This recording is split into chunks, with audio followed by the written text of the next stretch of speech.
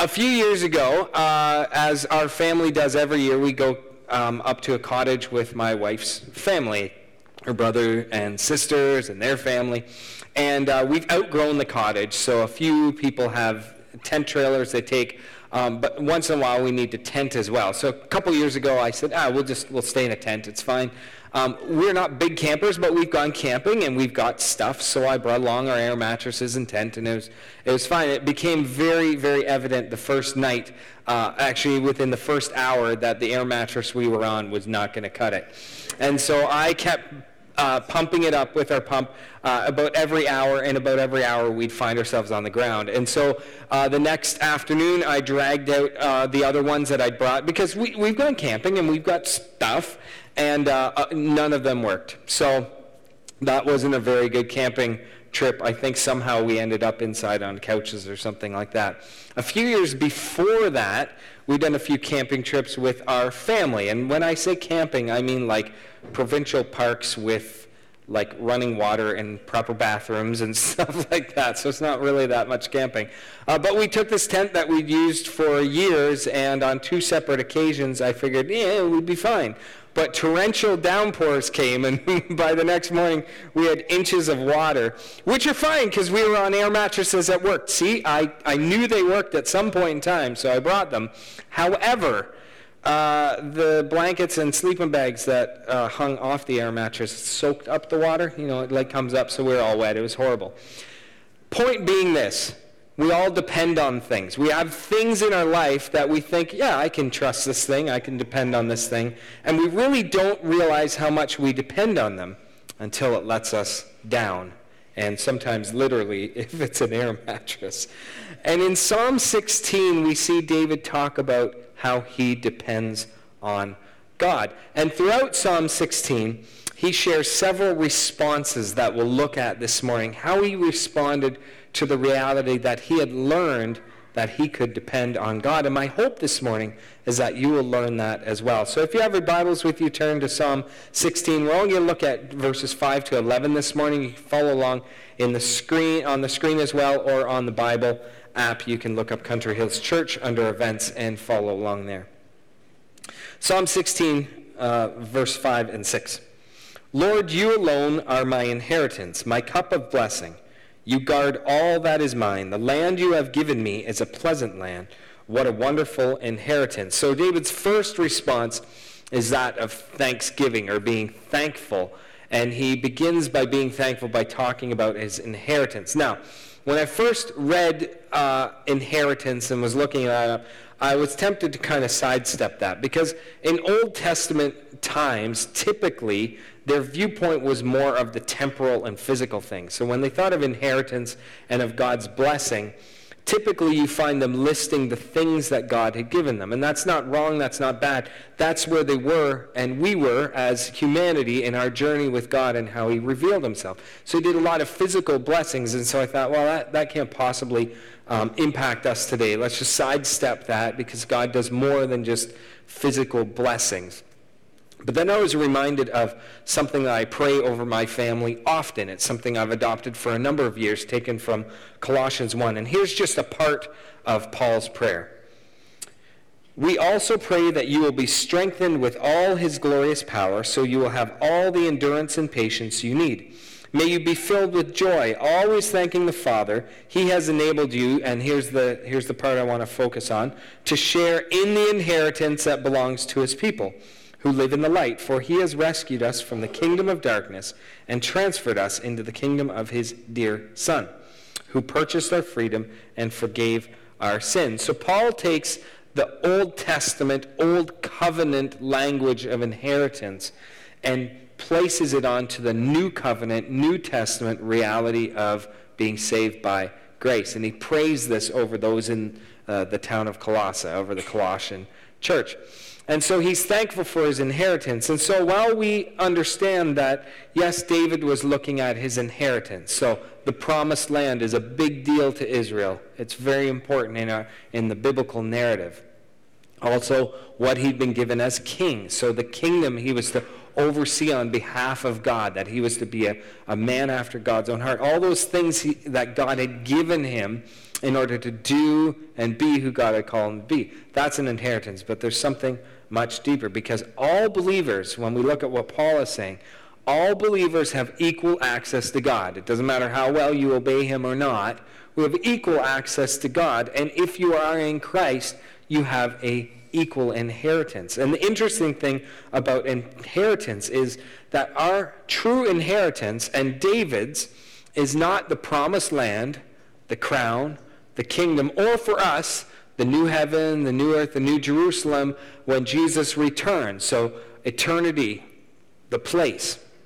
So it's not the promised land or the promised eternal land. It's God himself. And the reason why we can think about promised land for David or heaven when Jesus returns is because of who is there.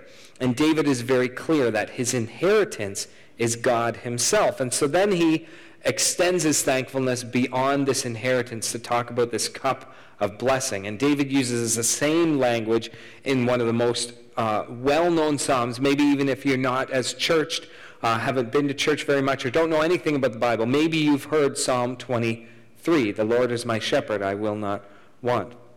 And David uses this language, "My cup overflows." In other words, my cup of blessing overflows.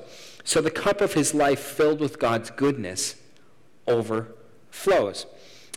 So there's more than just pointing out land. There's more than just pointing out the stuff around us, because we can be thankful for what God has done. You can look at your life and see things that God has done, past and present, and know that he'll continue to do good things, practical things, physical things. But there's also something deeper. There's an inheritance to come, but there's an inheritance in God himself.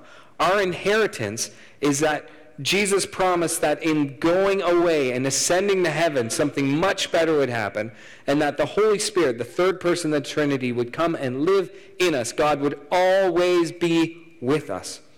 And while David didn't have a fully formed idea of what that meant, in some sense he was saying the same thing. We can be thankful for our inheritance because our cup of blessing overflows. And it's interesting because in the first 4 verses of that psalm, David gives us this contrast of something that happens if you don't follow God versus what happens if you do follow God. So he contrasts those who choose to follow other gods, other idols.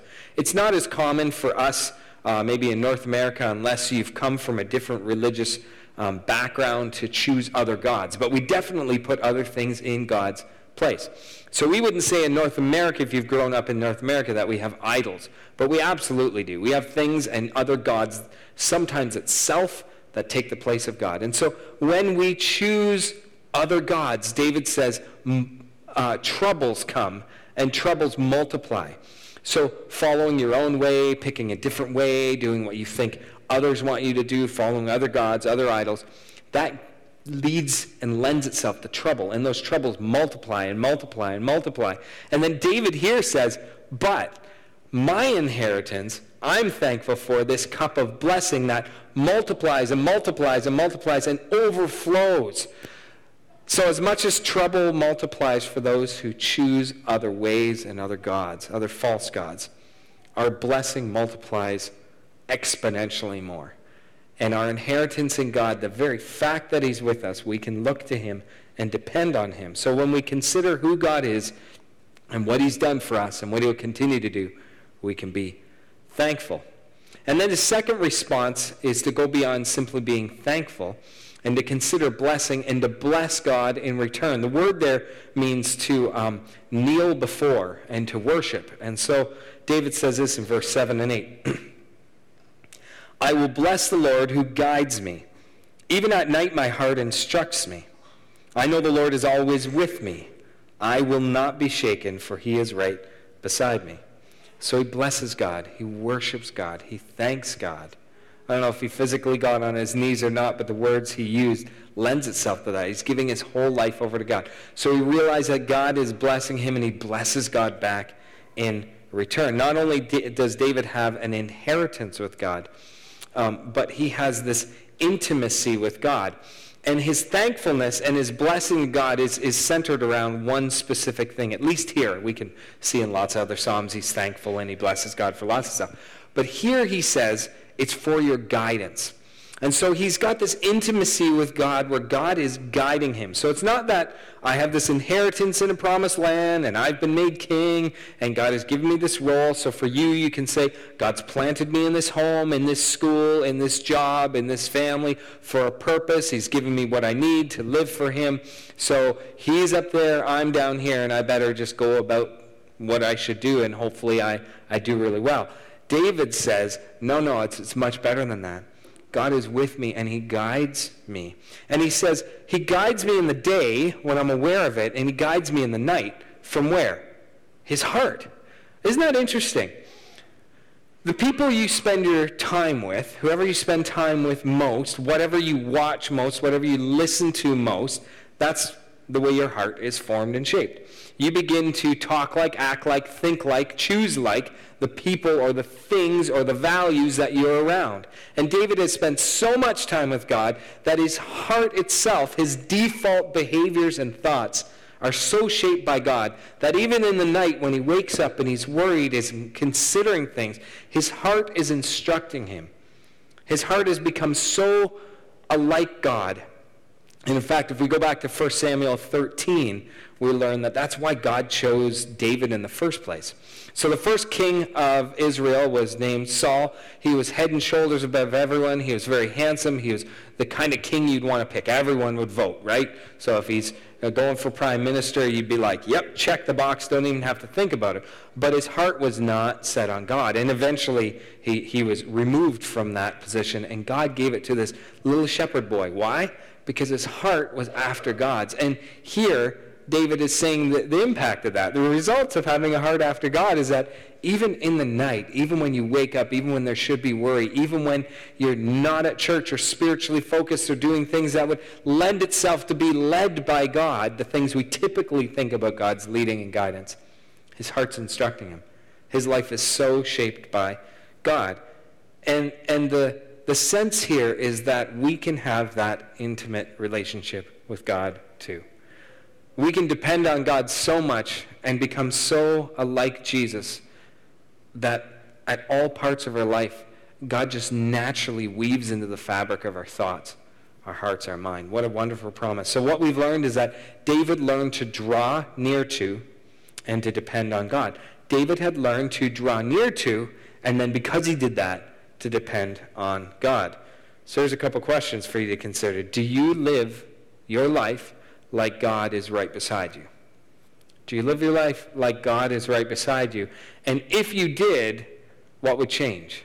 Right? So do you live your life like God is right beside you? He's with you through everything. And would your life change if you actually lived that way and sought his guidance in that way? He has a third response, but it's in response to something that happens when we learn to draw near to God. When we depend on God, something happens in our life. And David says he's had this result, and it's rest.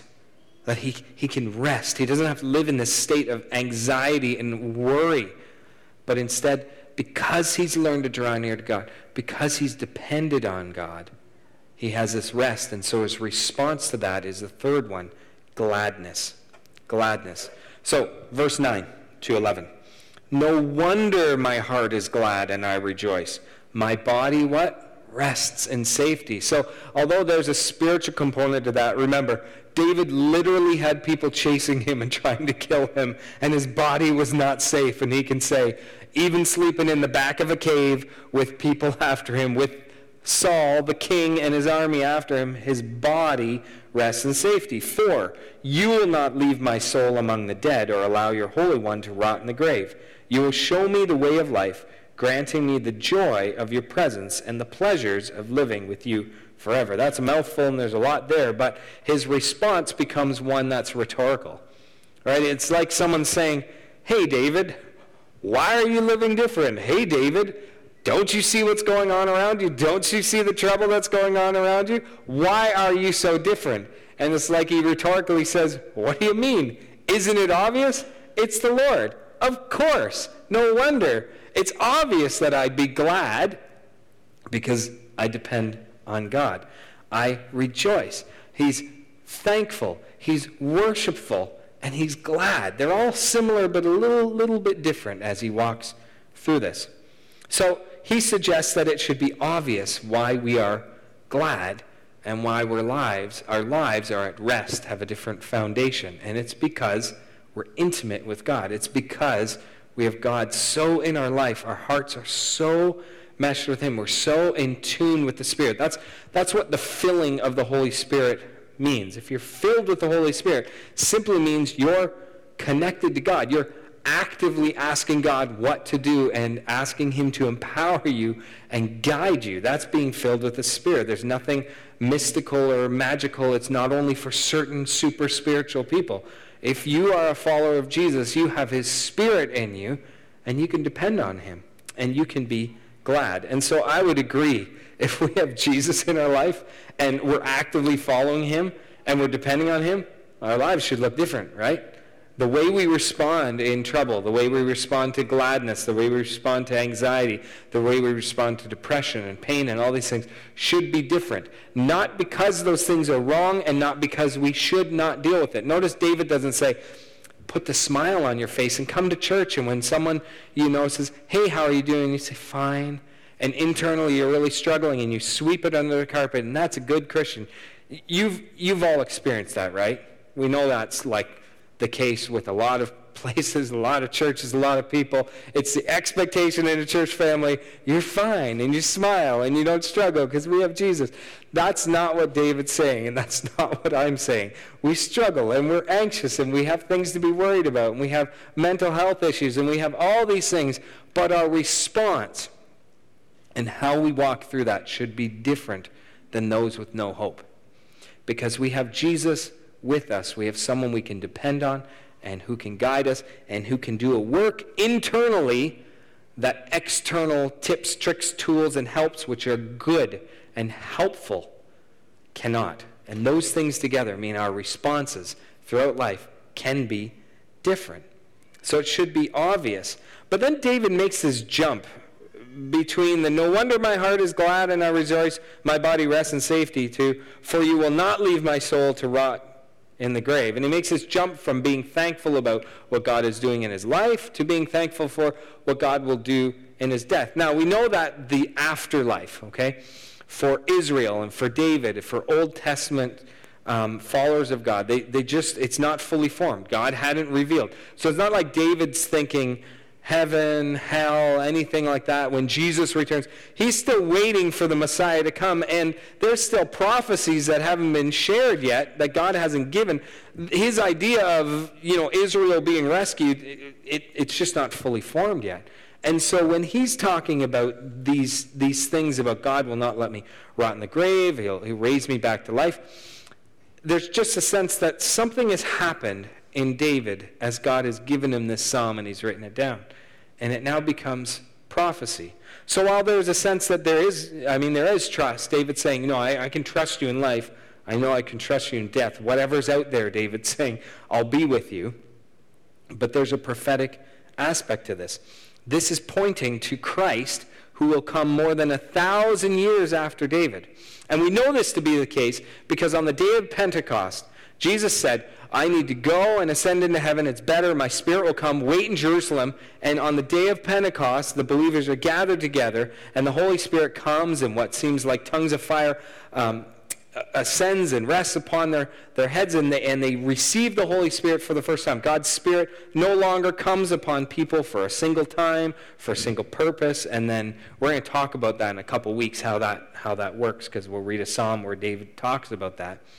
But the Holy Spirit is with us. And so while Peter is preaching to all the Jews from all around the world who are speaking different languages, and they hear the gospel in their own language, one of the things he says is he quotes verses 8 to 11 of Psalm 16, and he says, this is about Jesus. He says, this, what David said that you probably know, because he's speaking to Jews who would probably know this, many of them would have it memorized, that's about Jesus, this one you're looking to. He died, but God didn't let him rot in the grave. He rose to new life so that we might have pleasure and eternity and protection and his presence forever. But then Paul does the same thing in the book of Acts. In Acts 13, he's preaching in Antioch, and he quotes part of this as well. And he says, hey, just so you know, this Jesus who I'm claiming is resurrected is prophesied. And he uses these verses as key to not only explaining that Jesus would rise from the dead and prove that he is God, but also that through him there are forgiveness of sin. There is freedom and there is life. And this pleasure and this presence and this protection that David's talking about, Paul says, it's this guy. It's this guy I worship. This King of the Jews, you call him. This one who's the leader of the people of the way. This Jesus Christ, he's the one. And so David gets prophetic here, likely without knowing it. God is with us, and he invites us to be with him for eternity. He won't turn his back on us when we follow him. Even after death, he's with us, and he invites us into something we can never even begin to imagine. As much as there's books and songs and things written off the biblical account of what spending eternity with God is like, we just can't even imagine. None of them even touch it. And so one day all our needs, every single one, will be taken care of. There's no trouble. There's no possibility of sin.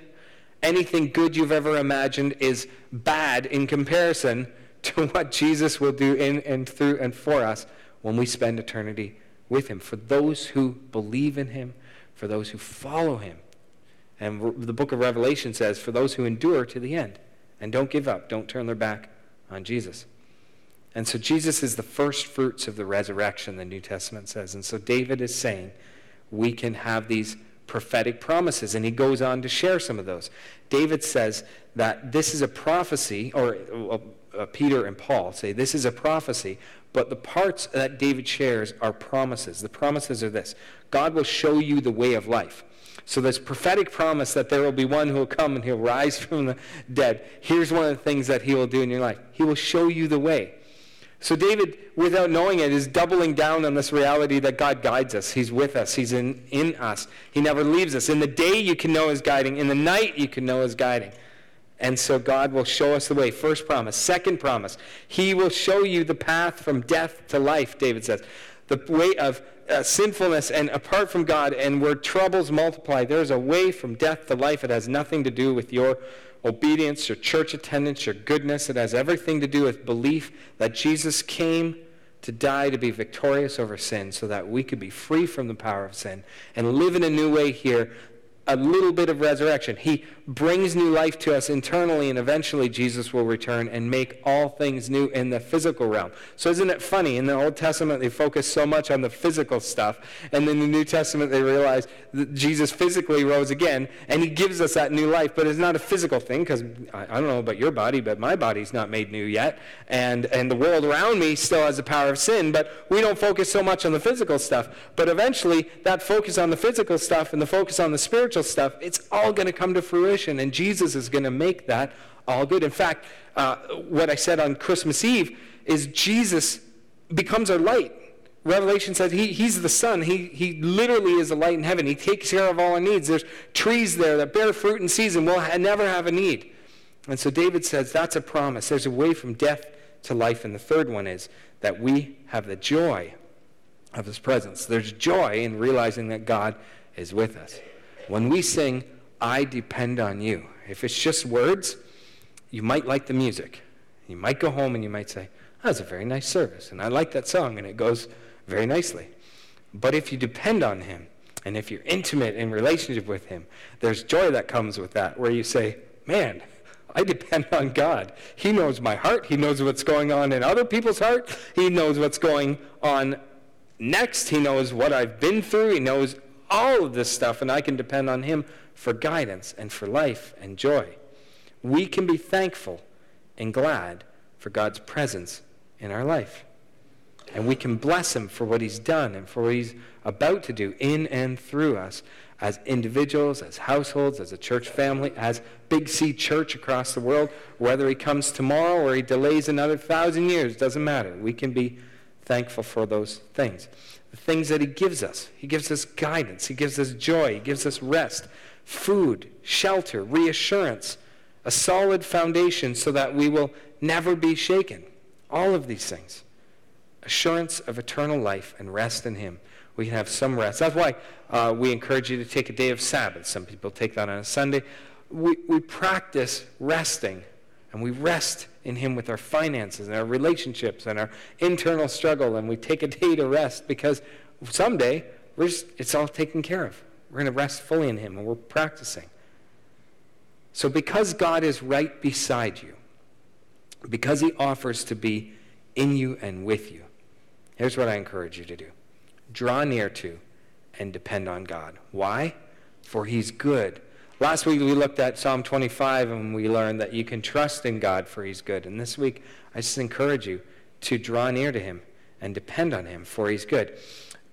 And I want to encourage you again to partake in some Lent practices. Lent for the evangelical church is a kind of a crazy idea, and we've gone away from it because it's traditional, and some mainline churches and tradition, it just becomes a thing they do, and it's dead, and it's practice.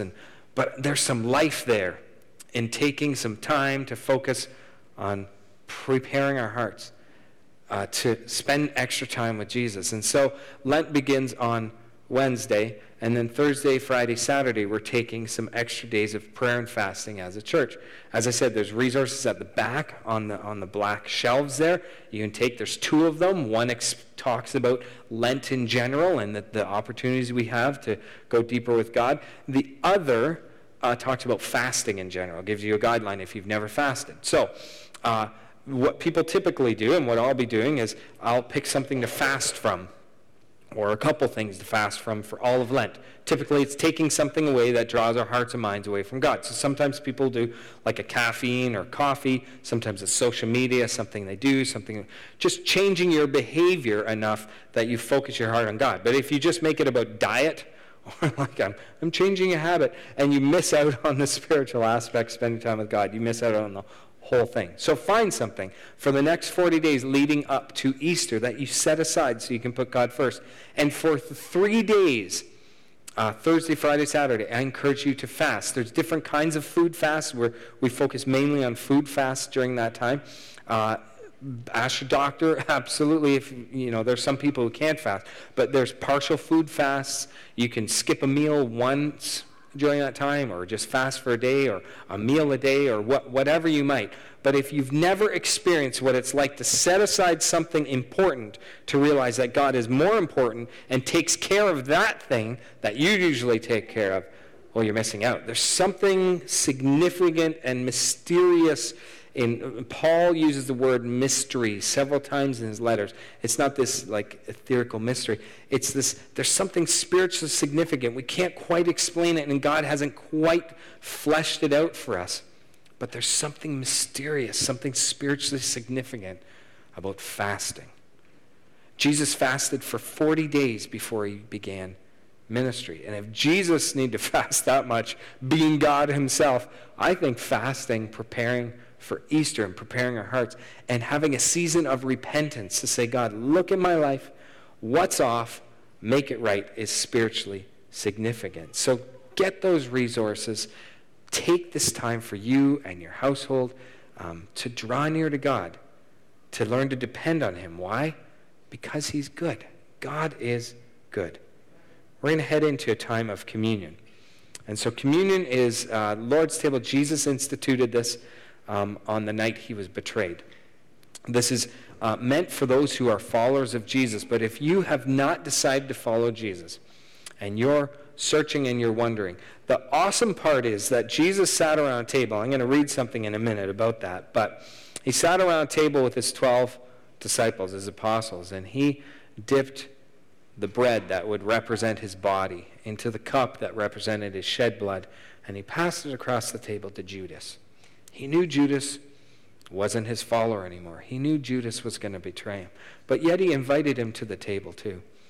And so I think communion and Lord's Supper is a wonderful time to begin to believe in Jesus. Communion is a time where we remember what Jesus has done. It's a time we reflect on where we're at with God. Like really consider, am I walking close to him? What would it look like if I lived as if he were right beside me? It's a time you repent. Term means turning from your sin. So you confess, God, there's this stuff I'm holding on to, and I want you to help me be rid of that and live in your way.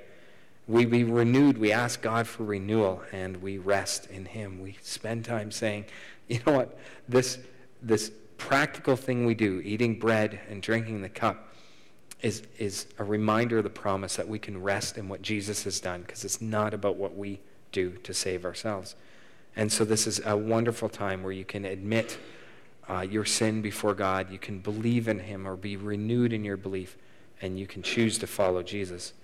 And Paul, the apostle, gives instruction to the Corinthian church, who was a mess. Man, they would meet for communion, and they'd get drunk and keep food from the poor people they were supposed to share with. And so he gives these instructions. I'm thankful that we're not that this morning, but maybe our heart is a little bit off.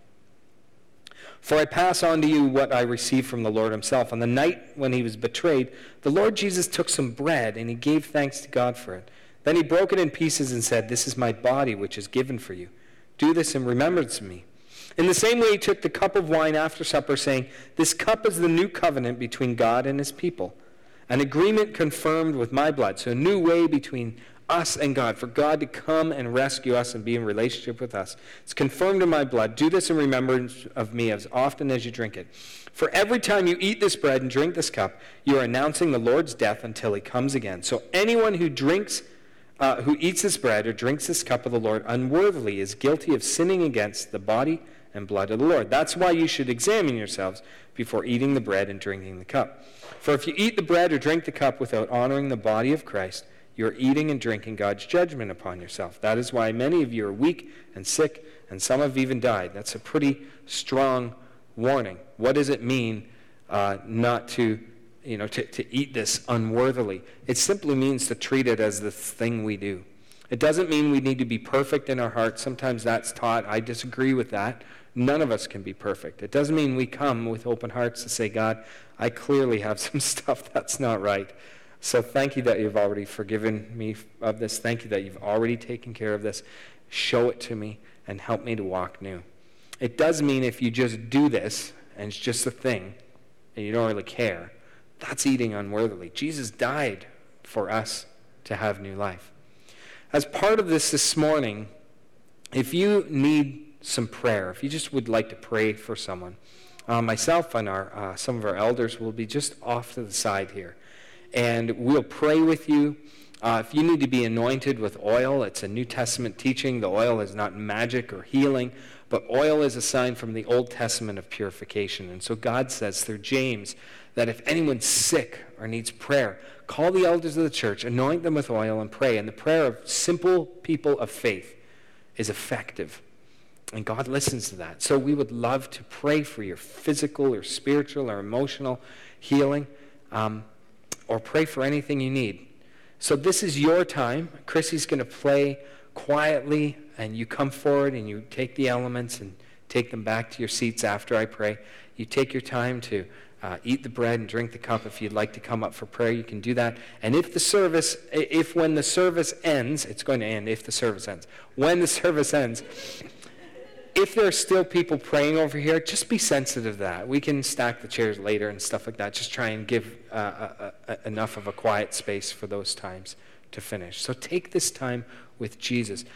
Learn to depend on him. Draw close to him in this moment because he's good. And come for prayer if you'd like. We'd love to pray with you. So I'm just going to pray and then welcome you to come forward for prayer or to take the cup and the bread.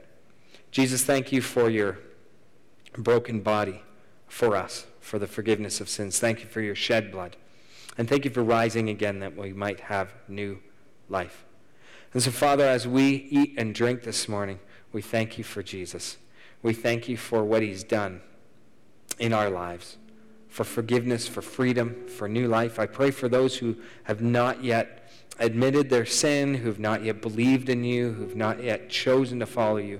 And I pray that, Lord, this morning you would work in their heart through your Spirit, that this morning would be the day they begin a journey with you in new life, that path from death to life. We thank you, we bless you, and we ask that you would be clear to us as we spend this time to renew us, to convict us, and to call us to walk in renewed faith, renewed power, renewed freedom because of you, Jesus. In your name I pray. Amen.